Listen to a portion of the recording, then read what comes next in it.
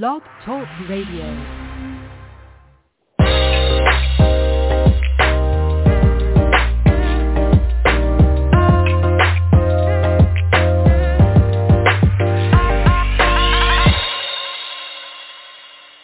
Welcome to the Perkins Platform. This is a solutions-oriented podcast and live radio show. Each broadcast will dedicate just about 30 minutes to explore topics of interest for leaders and professionals in education and a variety of other disciplines. And this is your host, Brian Perkins. So welcome back, everyone. This week, top of the week, we had so many things going on everywhere, and I'm just excited. I made an announcement about a changing of our platform and the way we're going to do a few things into the spring this year. So I'm excited about that, and also excited about today's guest, someone who ran across some of the articles that he had written for a variety of places, and got a chance to order his book. Who is actually a science journalist. So many of you who know me, and my background is in science, know that I'm just fascinated with everything science. So also today's guest also kind of self-reported as being fascinated with brains, minds, and culture. And so he's going to talk about his latest book, How Minds Change, The Surprising Science of Belief, Opinion, and Persuasion. Many of you know that I love to talk about things that can impact, particularly the science of leadership, but can impact how well people lead and follow in organizations. So I'm pleased to introduce you to David McRaney. Welcome, David. Oh, wow. Thank you so much. So glad to have you here, and there's so many places where I want to go because having looked at your book and some of the things that you've written, I'd love if you could give me just a brief. Tell me how you got here. What I know you've been writing. You were a newspaper reporter and actually worked for a television station in the Deep South. So tell me a little bit of how you ended up here and what kind of got you excited to write this book. Yeah, well, again, thank you so much for having me. I, like yourself, I've been podcasting for going on 13 years now, and that's part of how I got here. I went to school to be a psychologist, and along the way found journalism and really fell in love with it, and was working for newspapers for a while, covering higher education, and started out covering everything, covering cops and courts and the sewer leak in front of the bowling alley and that kind of thing. And then eventually got a really great beat covering higher education. And then I got a great job opportunity to teach broadcast journalists how to write for the web back when that was a thing that people could do. And I found myself not writing at all once I was in that job. And I started a blog about one of the things I loved about psychology, which was biases, fallacies, and heuristics. It all falls under what they call motivated reasoning, how people come up with reasons for what they think, feel, and believe. And I wrote enough at that period of time when that was a thing to get a book deal, and that book deal eventually led me to just go out on my own and write books about this stuff. And I started a podcast to promote all that. And at some point, I had this podcast, You Are Not So Smart, which is all about biases and the psychology of reasoning and decision-making and judgment. And things started to get weird out there. As I'm sure everyone listening and yourself noticed, we started becoming very polarized in a way that seemed unique. We started arguing a lot on the internet in a way that seemed intractable. And initially, I had a different way of seeing all of this. So it's a thing I never expected to be.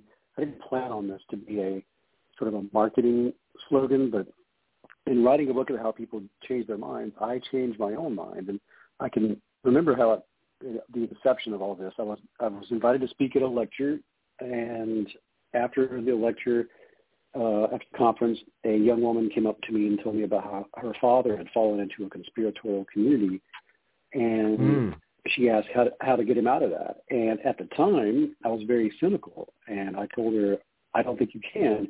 I still was falling. I was still repeating this old idea from the world of scientific skepticism that you can't reason a person out of a position they didn't reason themselves into. But I no longer feel that way. But it took a while to get there because I remember telling her that. And I remember feeling like, I don't know if I know enough about this topic to say something like that. I certainly don't like this pessimism that I'm bringing to the table. And at the very same time I was telling her this, attitudes in the United States were changing about same-sex marriage. And I had a guest on my podcast tell me about this, a political scientist who told me that it was the fastest shift in public opinion ever recorded, and we've only been recording since like the 1920s, but that shift was in the course of about a decade. 60% of the United States went from being opposed to this issue, being opposed to same-sex marriage being legal, to 60% of the United States being in favor of it. And I just couldn't get over the fact that this is evidence for the fact that people do change their minds, and sometimes very quickly. And I wanted to know, like, if I took all these people and put them in a time machine and sent them back to 10 or 12 years ago, would they argue with themselves? And if they did, like, why would they be taking different positions? What happened in their brains between these 2 points in history? I wanted to understand it, and that's what sent me out into the world trying to figure out, how do people change their minds? Why do they resist? And why did those people not change their minds earlier, and so on? And then eventually that led me to all sorts of adventures out there in the world of politics and activism and psychologically backed methods for persuasion. And it became this grand, gigantic book. Yes.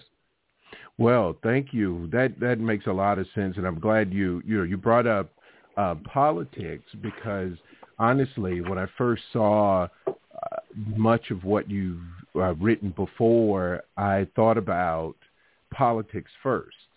I thought about this what appears to be new, but certainly a phenomena about people being able to switch.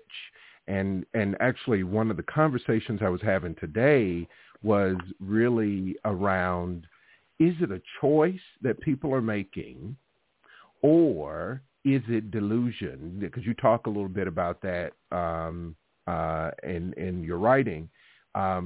Is it that people are saying, I'll just use an example. It just came in today. I just saw it on the news where one of the politicians that was subpoenaed by the January 6th committee was asked to come in and basically said, no, I'm not coming, and didn't go. And then now the same person is presiding over some committee and is making a statement that congressional subpoenas are important. They can't be blown off. And we need to take this seriously, and that people should be punished that that don't follow subpoenas or don't respond to subpoenas. And so, there are people who I've talked to who have said, and I even hear it on the news talk shows or what have you, where people say, oh, so-and-so is a hypocrite. And I just remember a time where that meant something. If you were a politician and someone said, you flip-flop, people didn't want to be seen that way. Now it's almost like people don't care. It's like, I know I'm going to flip-flop, and that's okay. And where I'm going with this is, as it goes back to, about how minds change, is that, so is it that people are actually making a choice to be hypocritical or be, kind of two-sided here, or are they really talking themselves into the argument that this is different? Even though everything suggests that it's not different, it is the same, but they say to themselves, this is not the same thing, or it is something that it's not.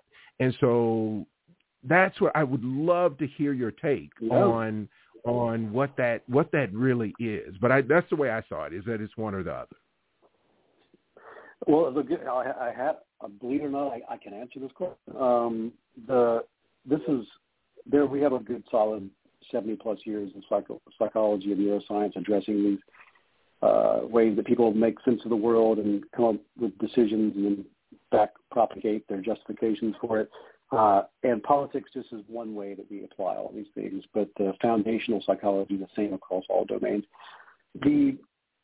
Something we have to accept about human nature, there's big R reason and there's sort of small r reason.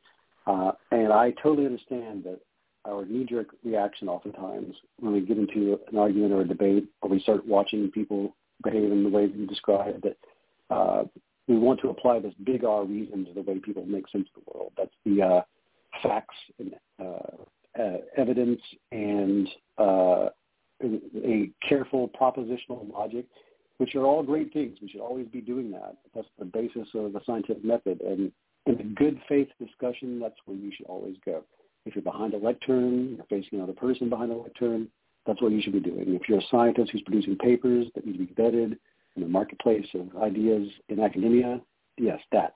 But when people are discussing things in a sort of argumentative framework or the political sphere, they usually don't employ that big R reason. They employ that little r reason, which is reasoning. And that's coming up with reasons for what we think, feel, and believe. And we are motivated reasoners as human beings. And to take this out of psychology, gobbledygook, I want you to take the example of the person who said that who didn't arrive even though they were subpoenaed, and then later on said nobody should ever do such a thing.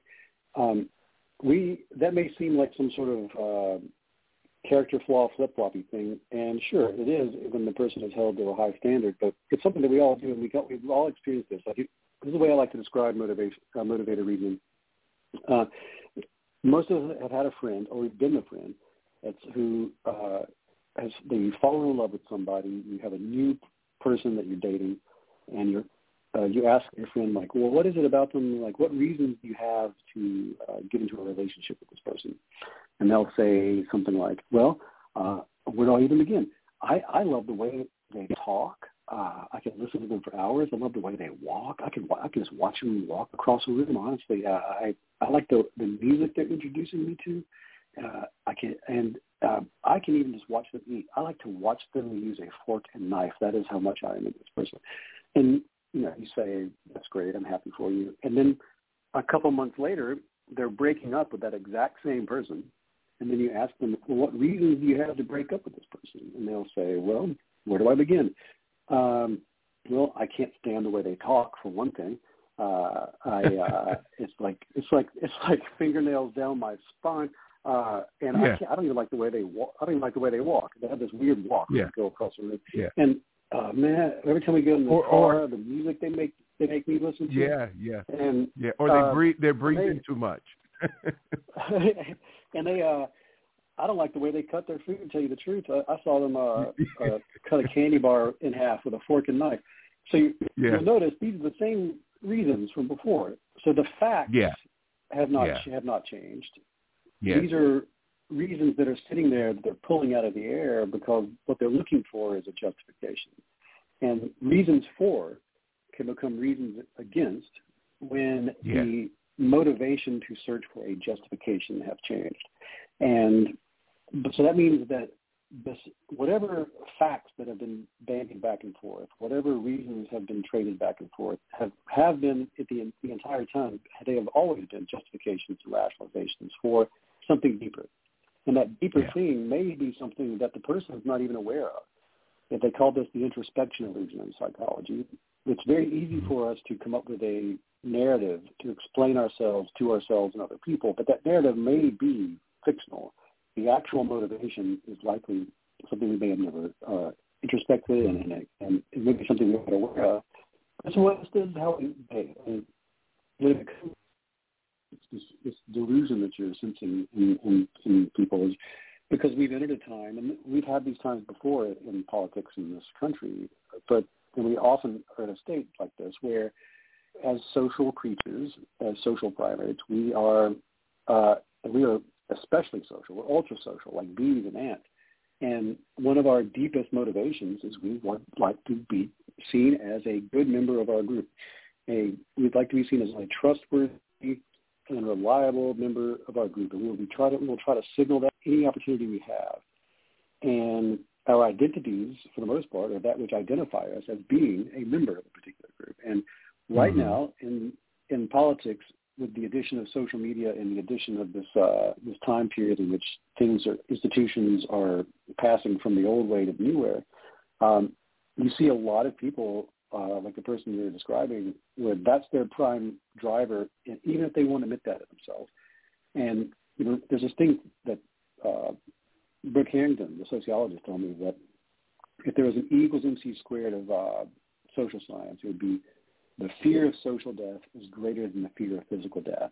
And that means that when it's on the line, you're going to be more concerned about how your thoughts, feelings, and behaviors signal to other people and affect your reputation and your status more than anything else, more than accuracy, more than anything. And under stress, in moments where people feel like the stakes are very high, that's going to be the prime motivation for their behavior, whether or not they actually can see it themselves and whether or not they'll ever admit that to themselves.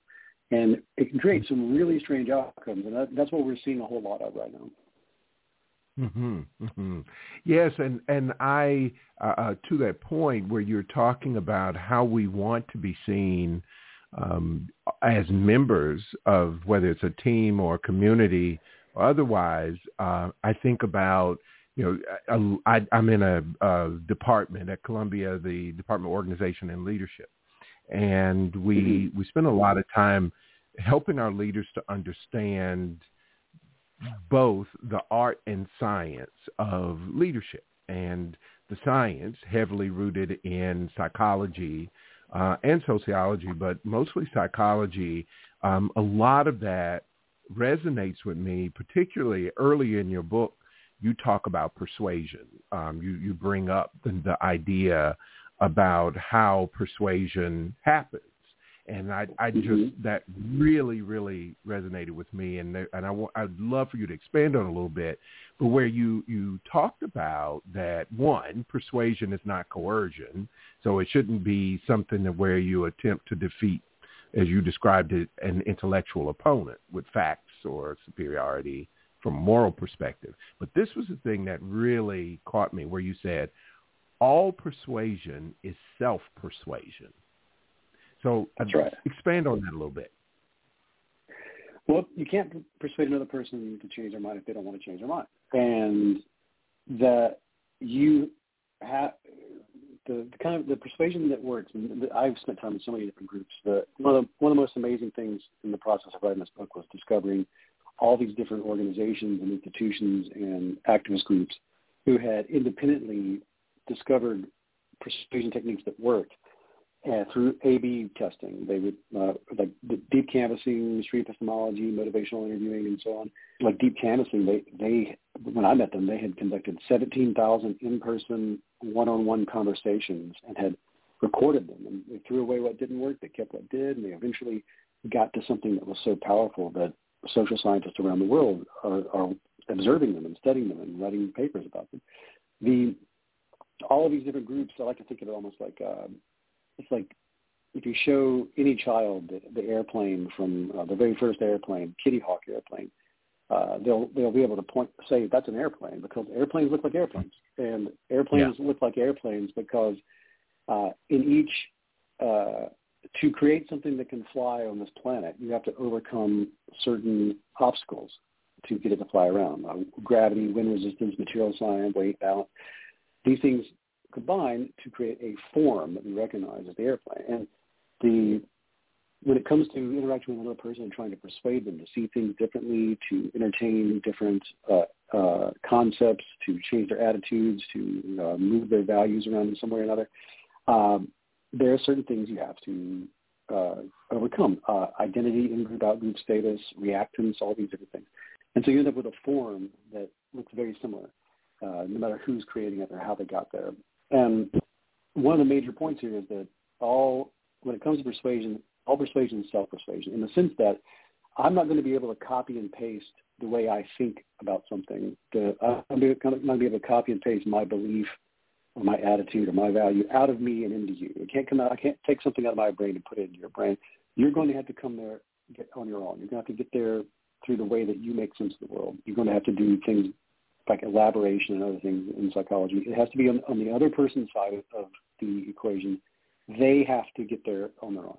And so the persuasion techniques that work are the ones that guide a person in that way. You have to pull the string and push it, as one psychologist told me. So the techniques that work, they start in that way. They help a person discover what their true motivations are, and then they help them see how their motivations and their goals could be met in different ways, and they could entertain different perspectives. And that's what I mean by all persuasion is self-persuasion. You're encouraging the other person to change their own mind. They're changing their mind, and you're the person who's guiding them to it. Sure. So what I hear you saying is that they first have to be at least open to it. They have to be open to changing their mind. And you're part of these techniques is that's the big step one, is I'm helping that person become open to this process. Sure.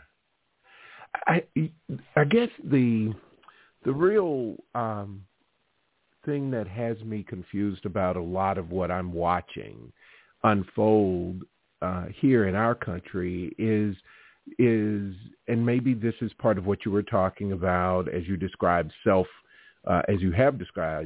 self-delusion.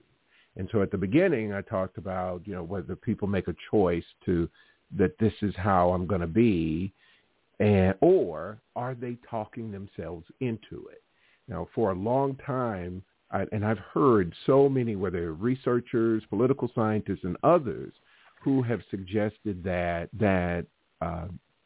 psychology is used to convince people to do things that are not even in their best self-interest, and that's a lot of persuasion going on. So I don't know if it is entirely that it's not kind of a battle of wits or a battle of intellect, but that aside, that what has me somewhat puzzled is that part of, so if I'm in a leadership role, and this is the big question that I have for you. I have so many people who listen that are in leadership roles, and they've been charged with either making a change in the organization, and more broadly, there's some people that have been charged with making a change in a community or otherwise,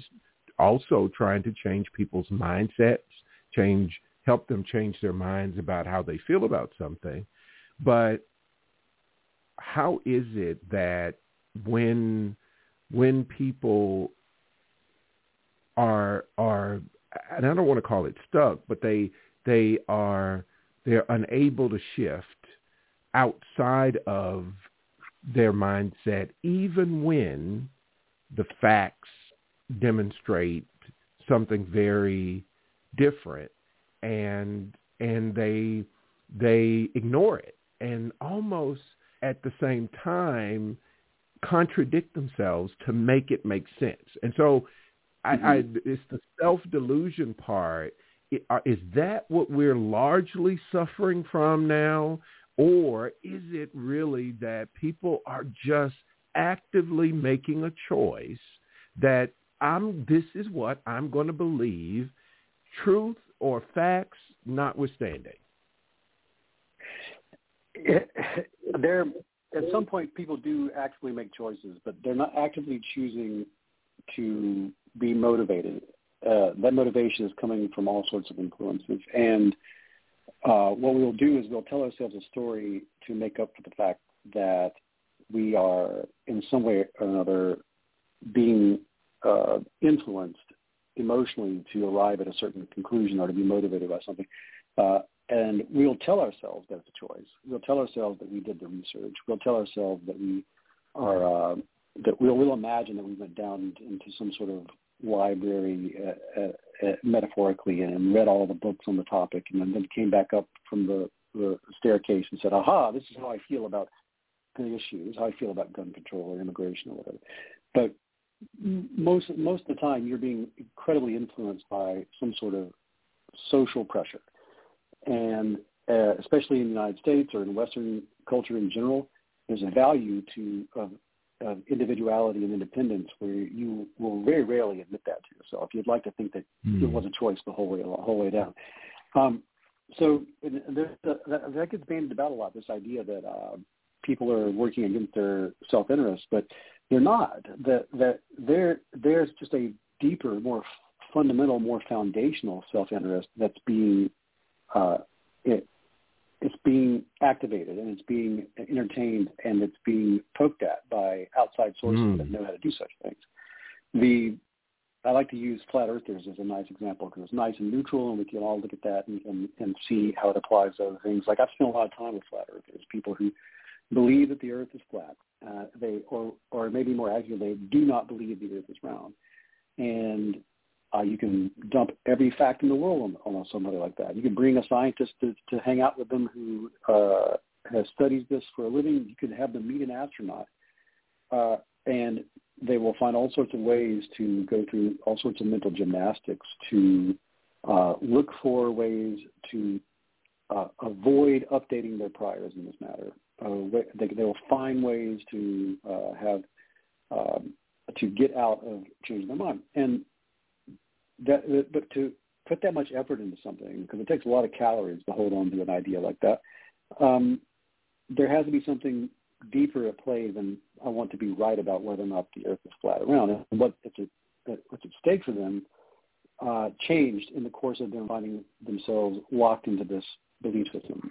In the beginning, they likely had an anxiety or a prejudice. And I do mean that in the truest of sense. They had some sort of prejudice about something in the world, or they had some sort of deep anxiety about something in the world. And that manifested maybe as a fear. Maybe they felt like they didn't have their identity settled, or they had an identity in place they wanted to defend. And they went looking for some other people out there who felt the same way. And thanks to the structure of the internet today, that's very easy to do. And then once they found a community of people that sort of saw things the same way, they began spending more and more time with them, sometimes in person, but usually virtually. And they found themselves locked in a community. So originally there's some allure that got them there. But once they're there, once that social pressure is in place, once the identity thing is at stake, that's going to be the prime motivator. It's just going to keep them going. So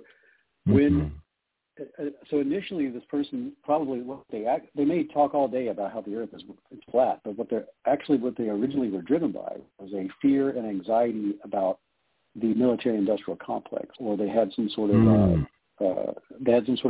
mistrust of the government, and that led them to look at the idea of the military-industrial complex sending people to space. And they had this whole idea that maybe they were tricking us for some reason. And this plays into all that. It totally confirms these emotions. That was their original reason to talk about all these things. And then over time, they found themselves in a community. And now their reason for having such a strong pushback and reactance to someone trying to throw facts at them is they want to remain a good member of the flat earther community. So this is true for a lot of the things that to sum this up, that's true for many of the things we find ourselves on the other side of with people, and we keep wondering, why won't these facts work on them? Why are they so diluted? What's wrong with them? Why can't I seem to get through them? Yes. It's because what you're doing is not stronger than the thing that is motivating them to stay in this belief structure. They are that you haven't even addressed the thing that got them there. And if you were to have a discussion about that, you'd have a lot more success than if you try to stay in this sort of abstract space that has nothing to do with why they keep going back to this world and they keep defending it. Yeah, and especially in the world of politics, I've had so many conversations recently about, so what's the right strategy? But it's not just political, kind of in the political arena. Leaders and organizations are faced with the same thing. So whether it is, you gave some examples about organizations. So we had a lot of fights about COVID and the vaccine, and even the events that took place in Sandy Hook and on, that it seems to be that the truth didn't matter, or the facts didn't matter anymore. And so it's just a in a lot of ways it's disturbing. But what you just said makes a lot of sense, is that you have to overcome the factor that it has led them to believe what they believe in the first place. And so if your argument, if you will, is not strong enough or compelling enough, minds won't change. But going back to the first part where we started in this conversation, was that people have to be open too. They got to be open to change. But I think a big part of that is what you just said, is that you have to overcome what led them there to that conclusion or that belief in the first place. So it's crazy. We're already over time, but I want to ask you this one thing. Sure. Since so many people listening are in leadership roles, what would be your advice to someone that's charged with such a kind of a daunting task of trying to change minds? Where do they start? What's the best place to kind of get a grip so that you can push or pull those people into your same mindset? Sure. There are, and in the book we go into, there's steps and there's techniques, but two of the big takeaways are, the very first thing you have to do is you have to have cognitive empathy. That's what they call it in NLU. And I absolutely understand if you're dealing with someone who is aggressive, or someone who is they may hate you, they may be prejudiced, they may be in many regards they may be a person that you would be justified in not having an empathetic response to the way they're behaving in this world and the way that they're choosing to do things. I totally understand that. These persuasion techniques are very powerful, and one of the ways you can get the process started is to employ cognitive empathy. And this just simply means seeing that this person, they have arrived at their beliefs, attitudes, and values through some sort of motivating process, and try to look at how they got there. What is the process and the technique by which they are, and what sort of epistemology are they applying to get them where they're at? Don't focus on the outcome and their conclusions. Focus on what is it that's motivating them to be skeptical in some ways and absolutely unskeptical in others. That's the first thing. So to do that, you need to try to have empathy for they may not have chosen they may not have chosen the influences that are influencing them. It's one thing. And the other thing is when you have to always establish rapport in the beginning, which just means you can never shame a person into changing their mind. If you tell a person you should be ashamed, even if they should be ashamed, if you tell a person they should be ashamed for what they think, feel, and believe, or you say something that could be interpreted as you should be ashamed, conversation will be over and you will ruin any chances of going further. And the major piece of advice here is you have to get out of a debate frame. If you get into a frame where you're communicating, or you have outright said that I want to win and I want you to lose, I want you to admit that I'm right and that you're wrong, you will have very little chance of success versus getting out of a debate frame and getting into a collaboration frame. Instead of facing off against the other person, you want to get shoulder to shoulder. And there's a very particular kind of shoulder to shoulder, which is you communicate to the person, I respect you, at least on the level of as a human being, and you seem like you're a reasonable and rational person, but isn't it curious that we disagree? I wonder why we disagree. And would you would you agree with me, at least on this? What if we got shoulder to shoulder and we tried to solve a mystery together? And the mystery is, what is the nature of our disagreement? And this way you make it so that neither you or the other person is an opponent in this interaction. There is a third thing that you can focus on, which is, what is it that we're disagreeing at? Why are we disagreeing? What is the goal we're trying to get to? What is the the problem we're trying to solve. And once you get into a collaborative frame with another person, even over an issue in which you disagree, you have a much greater chance of success than if you're trying to get the other person to, at some point, yield to whatever pressure you're trying to apply in that interaction. Mm-hmm. Very, very solid advice. Thank you so much, David. So listen, I really appreciate you coming on.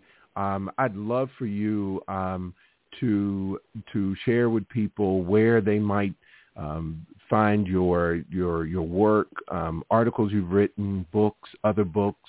I mentioned in the beginning that your latest book, How Minds Change, The Surprising Science of Belief, Opinion, and Persuasion, definitely for leaders and others, a great book to have as a part of your library. But how can people look for you? Are there any social media handles, podcasts, any email addresses or websites that they can find you and support your work? Great. Yeah, sure. You can find all my stuff at davidmccraney.com, as we can find everything. All my social media is all David McCraney. And my podcast is at You Are Not So Smart is the name of the podcast. And the website, you can get all the back catalog, youarenotsosmart.com. That's the two places you can find me. And I'm always traveling around the world, giving lectures, consulting, and all the other stuff in between. And easy to find me. My email is just davidmccraney.com. My website, davidmccraney.com. Email, davidmccraney@gmail. Easy to find. Excellent. Well, thanks, David. I'm definitely we'll be following up with you for, I got to get you over to the university and soon. This is a very, very good introduction for me. And so until we meet on campus, go well, stay well. Same to you, sir. Thank you so much.